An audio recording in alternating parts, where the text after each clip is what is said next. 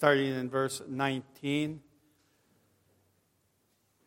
We'll pray for the Spirit's guidance. Our Lord and our God, as we enter into your book of life, I just pray that you give us ears to hear, hearts to understand, and the courage to do what you would have us do in this present age. Lord, guide my lips as I do this sermon. Give me discernment. Again, give us ears to hear. In Jesus' name, amen. Just a little background, because I haven't been up here in a while. There was a big dispute in Jerusalem, or the Jerusalem church, the new church. Some of the sect of the Pharisees, the new Christians, they were called believers. They wanted the Gentiles to be circumcised and follow the laws of Moses, or else they said they would not be saved. It was part of salvation. So this is the response from the church in Acts 15:19.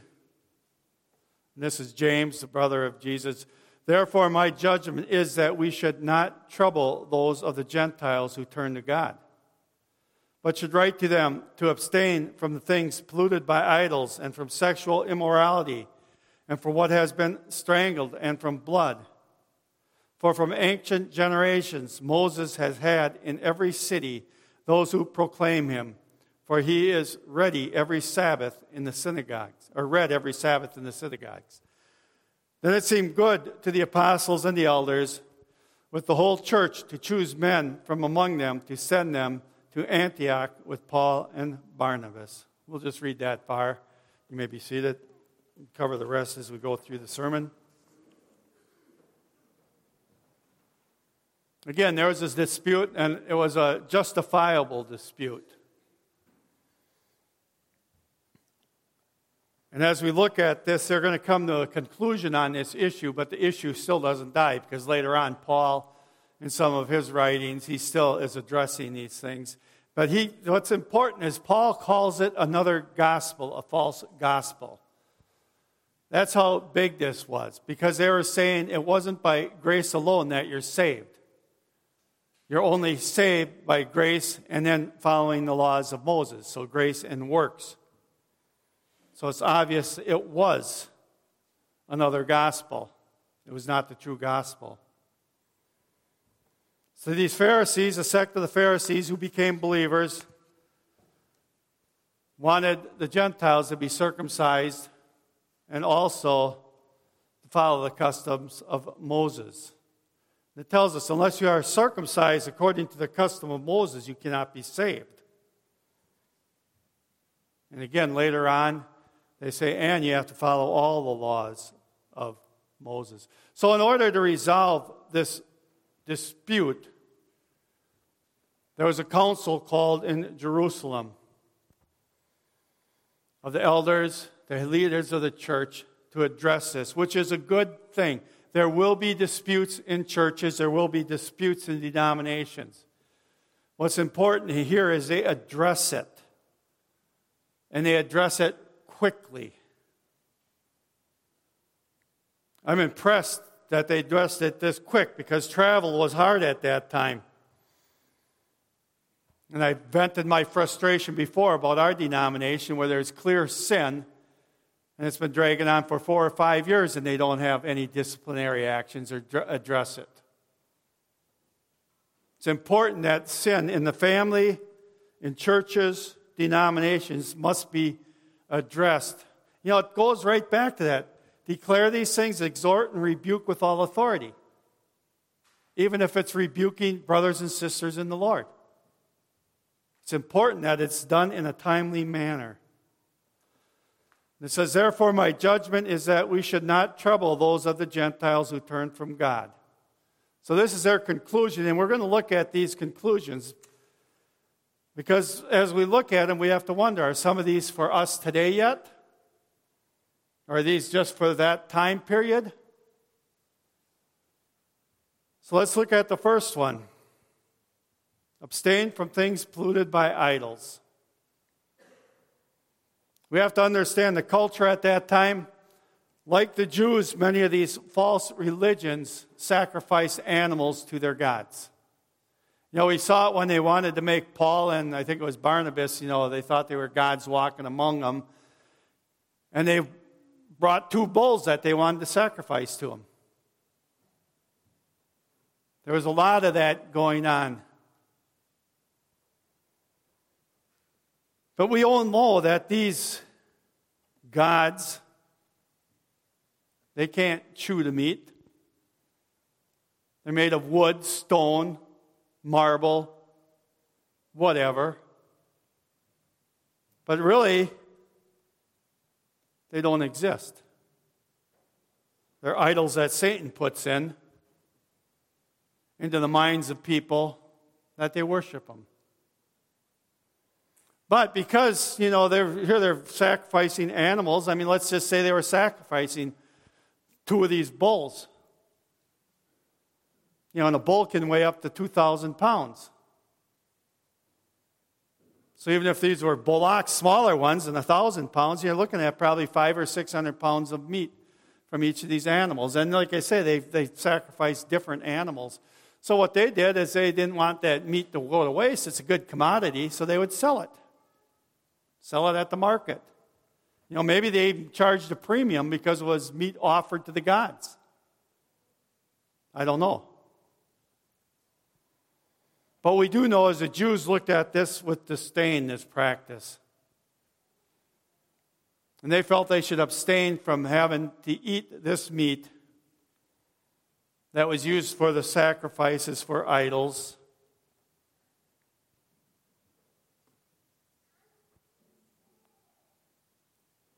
And I think it was, as the commentators believe in this case, it was to keep unity in the church. To keep unity in the church.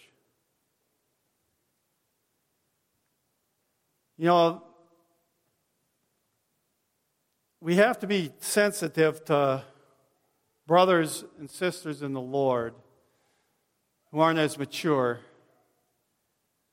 in our actions, that we don't cause them to grieve or to hinder their growth.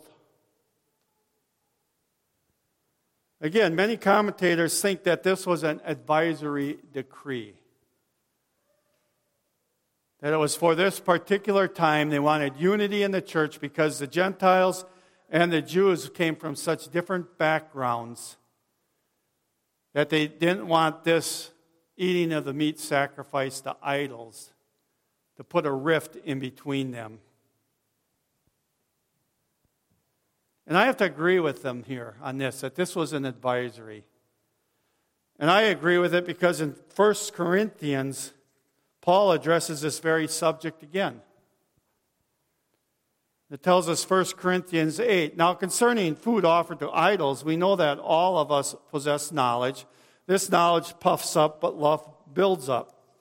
If anyone imagines that he knows something he does not know, he ought to know. But if anyone loves God, he is known by God." So what he's saying is, basically, as we go forward in our Christian walk, the Bible tells us that God will mature all of us, but we start from a starting place, and some believers are more mature, some are less mature. But we're all in the church, we all have to work together, and we have to have unity. And the more mature brothers have to be sensitive to the immature brothers. Because some people, depending on their background, will feel that some things are sin. They're forbidden by God.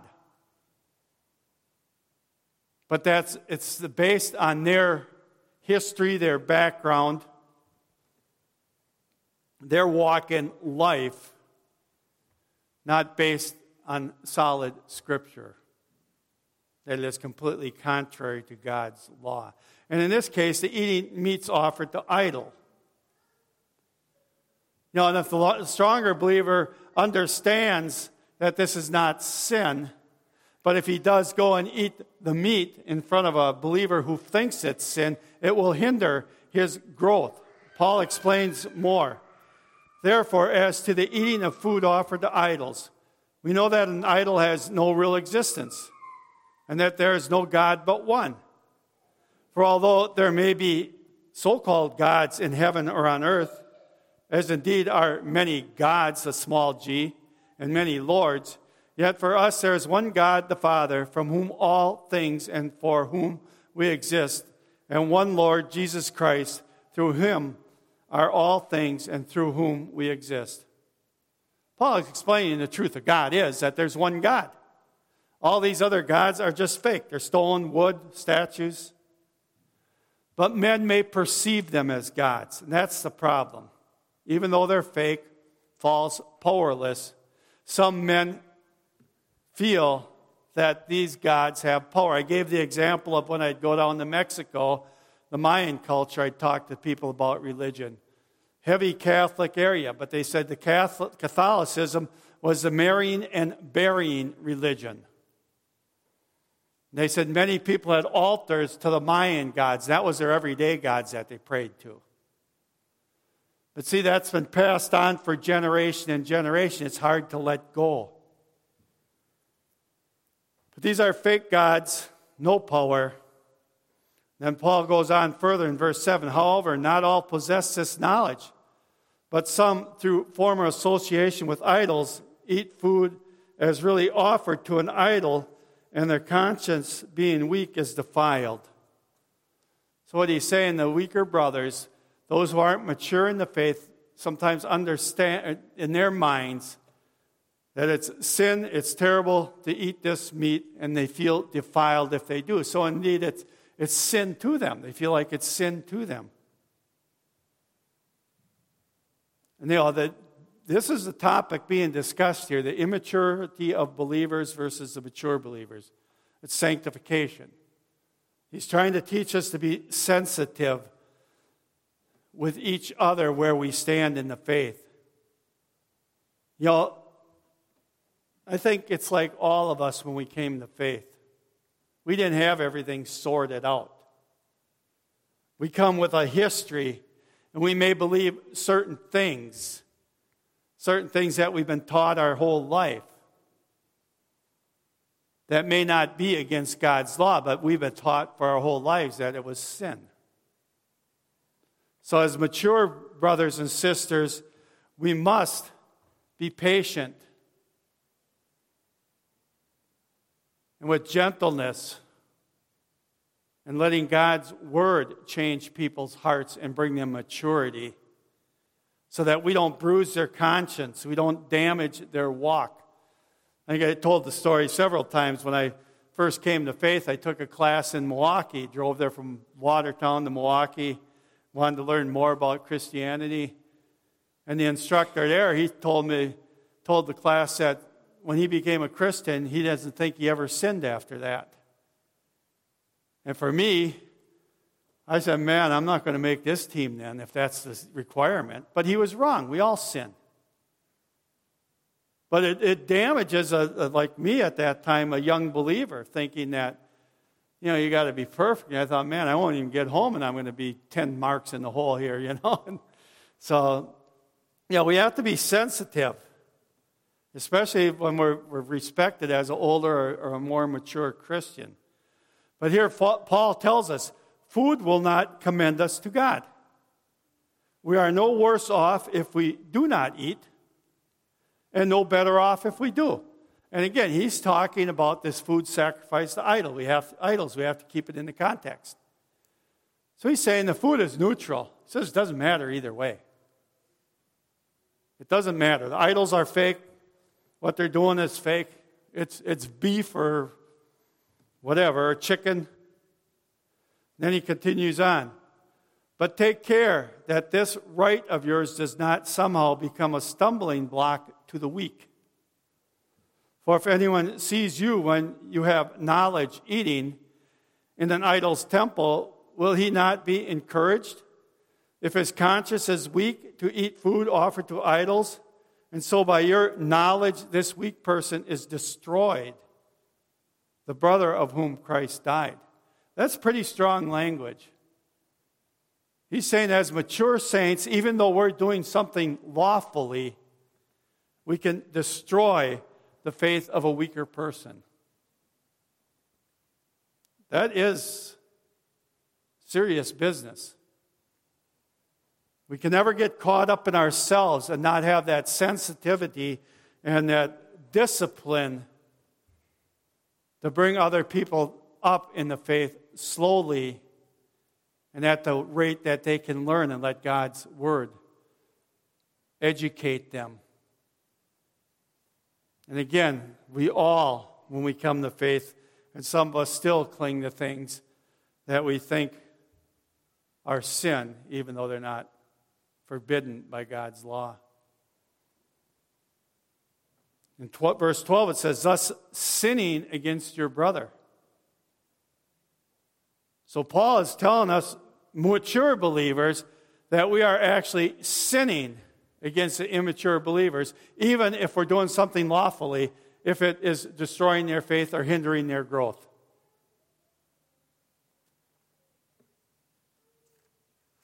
Thus, sinning against your brothers and wounding their conscience when it is weak, you sin against Christ.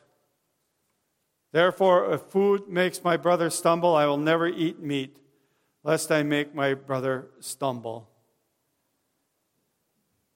It's important here to learn we do not want to weaken the faith of anybody.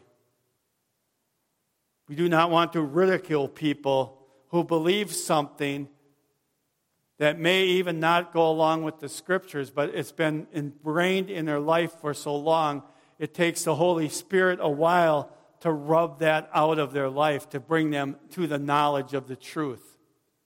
And we must be patient. Patient. Like Paul says, he would never eat meat again if it caused his brother to stumble. Again, we're talking about unity in the church. Different believers at different stages in their life in Christianity. You know, some of us may have come into faith, no cards, no drink, no movies, and it can go on and on. You know, we in our own human minds can make up many restrictions thinking that it's pleasing to God, but in reality we're saved by grace, and we're not adding anything to it. We must seek out the truth.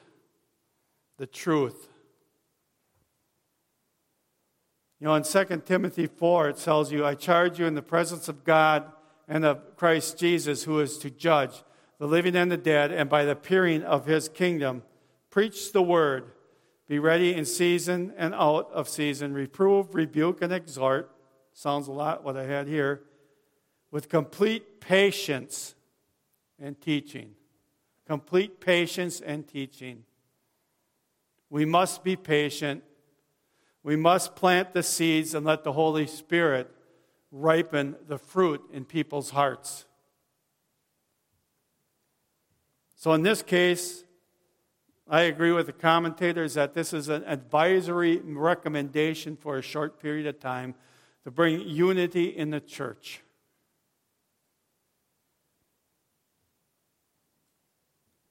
I don't think we have much food out there for sale offered to idols anyway, so.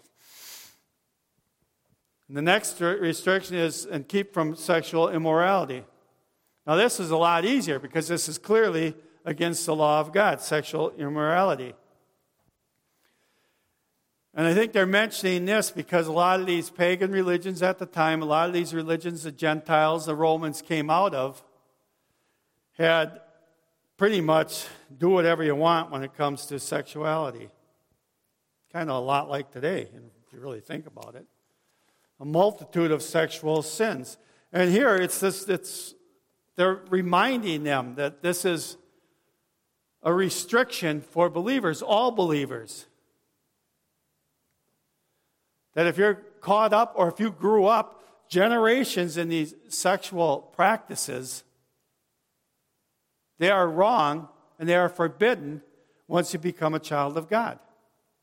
And it will not be tolerated in the church. This is a clear area that there's no argument, there's no compromising. You say, no, these will stop. And that's for us as well. We have to keep our sexual practices in the confines of what God has ordained, period. And what goes beyond that is sin. And the church should rebuke and exhort and confront it. And now we have come to a more complex restriction. What I mean, we have to decide if we're restricted from this as well.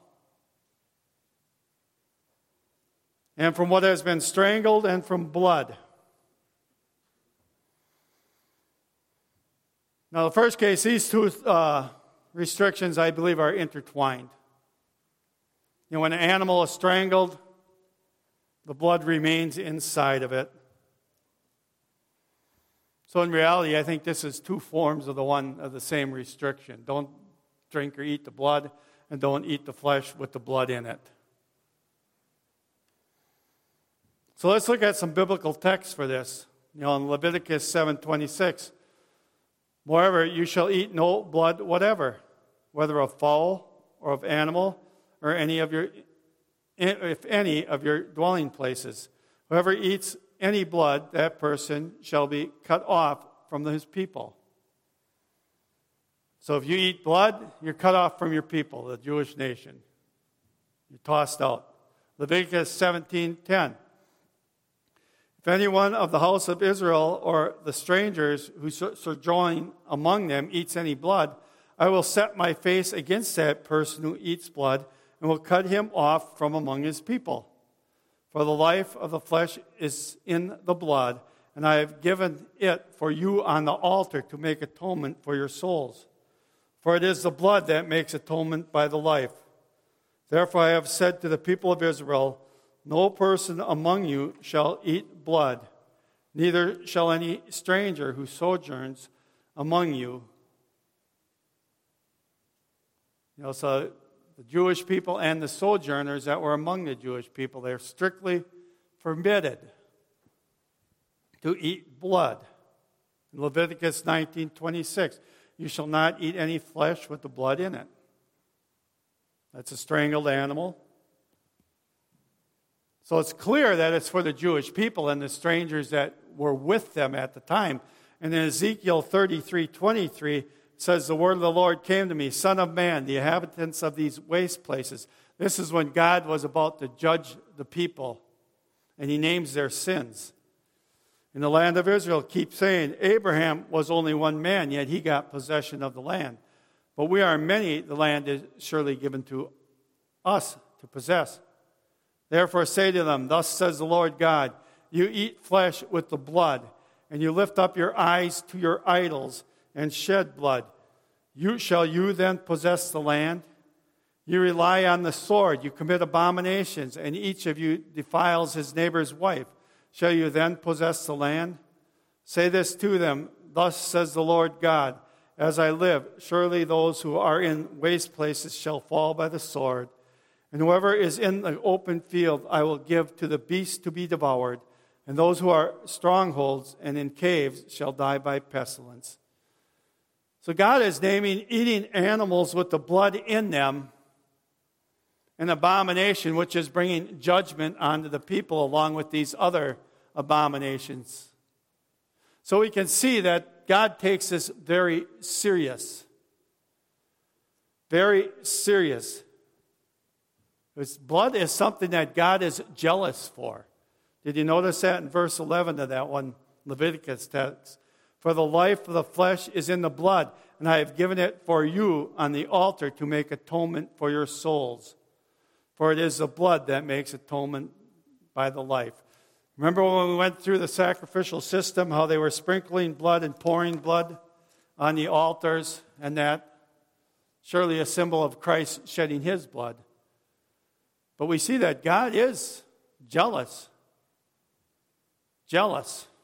when it comes to blood. So I ask you, are these restrictions for us as well? Or is this just for the Jewish people? Are these an advisory restriction? Many commentators feel that it is. They feel it's given to the Gentiles because of the pagan sacrifices, which were built around blood, maybe strangled animals. So is it for us? That it would offend the Jewish believers if they ate what they were used to eating? Perhaps they liked the stuff with blood in it? Was this a temporary restriction because of the circumstances of the day? Or is it a restriction for us as well? I don't think many of us go around drinking blood. I mean, I suppose blood sausage from the meat market. Most of our foods are properly bled out when they're killed. I know in some cultures, the Maasai, they eat blood. They drain blood out of their cows. Don't kill them, just take so much, and it's one of their mainstays. Asian markets I've seen where they drink the bloods of snakes, live snakes. They drain it into a glass and drink it.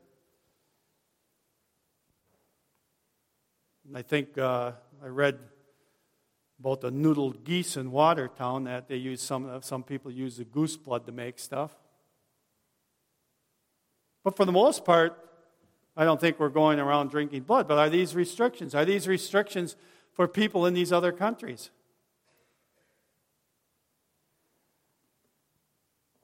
Now, I was kind of going along with the commentators thinking that this was a temporary advisory. But then I came to Genesis 9, which makes me believe this restriction is for all of us and for all the people. You know, God commanded this after the flood before there was a called out nation for the Jews. It was for all people. Listen to Genesis 9:1. And God blessed Noah and his sons and said to them, "Be fruitful and multiply and fill the earth. The fear of you and the dread of you shall be upon every beast of the earth and upon every bird of the heavens, upon everything that creeps on the ground, and all the fish in the sea. Into your hands they are delivered. Every moving thing that lives shall be food for you. And as I give you the green plants, I give you everything." So God is being very gracious. He's given us everything to eat. But you shall not eat flesh with its life, that is, its blood. Again, this was before there was a Jewish nation called out. So I believe this is a restriction for all times, and that it is for us. Now, I may be one of those weaker believers, and I may be proven wrong in the future, or not. It seems pretty clear from this Genesis passage that we should watch what type of animals we eat and how they're killed.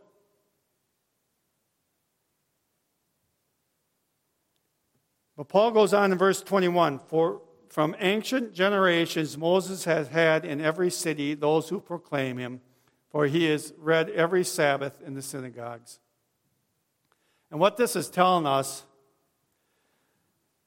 is that Moses, the writings of Moses, are our standards.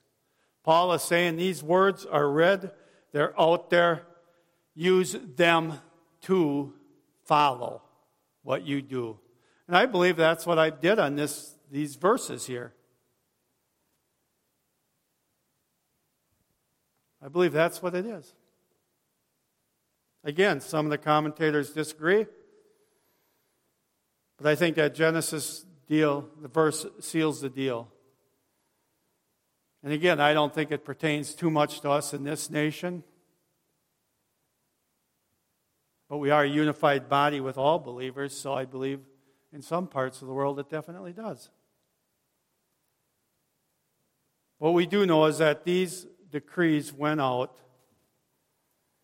and it was a relief to the Gentiles who believed. I don't think they were looking forward to getting circumcised. I don't think they were looking forward to having to keep all these laws of Moses. So in verse 22 it says, "Then it seemed good to the apostles and the elders with the whole church to choose men from among them and send them to Antioch with Paul and Barnabas." It seemed good to the apostles and elders. They agreed. There was consensus. They had an issue in the church. They dealt with it. They had a consensus. And they're sending out a decree. This is what you will do. And if you don't do it, there should be church discipline. That's simple. They sent out with trusted brothers, trusted saints, and those who heard it rejoiced. They rejoiced. They were glad they didn't have the restrictions. They were glad they had clarification. And there was unity in the church because there wasn't division on a sin matter, which this was. And that, again, is why I say I am so frustrated with our denomination, where they have a statement on sexuality, and they have elders or deacons who are homosexual in office, completely against the doctrine, the stated doctrine, which was addressed, and it's been going on for years. So the sin festers, more people are polluted by the sin. It's pathetic in my mind. Sin has to be dealt with in our own lives, in our family lives, our church lives, our nation's well-being is how we rebuke sin. With all authority, let no one disregard you. It's not our laws we present, it's God's laws. And they can find those laws clearly written. And I think that's what we have to take away from this message. There will be division, there will be disagreements that must be dealt with in a godly manner, in a timely manner, so that sin doesn't fester. Let us pray. Our Lord and our God, we thank you for this time together, and we just thank you for the early church, the pattern, the examples they show that they dealt with sin quickly. And then when there was unity in the church again, the church could build and increase, and their efforts went for saving souls.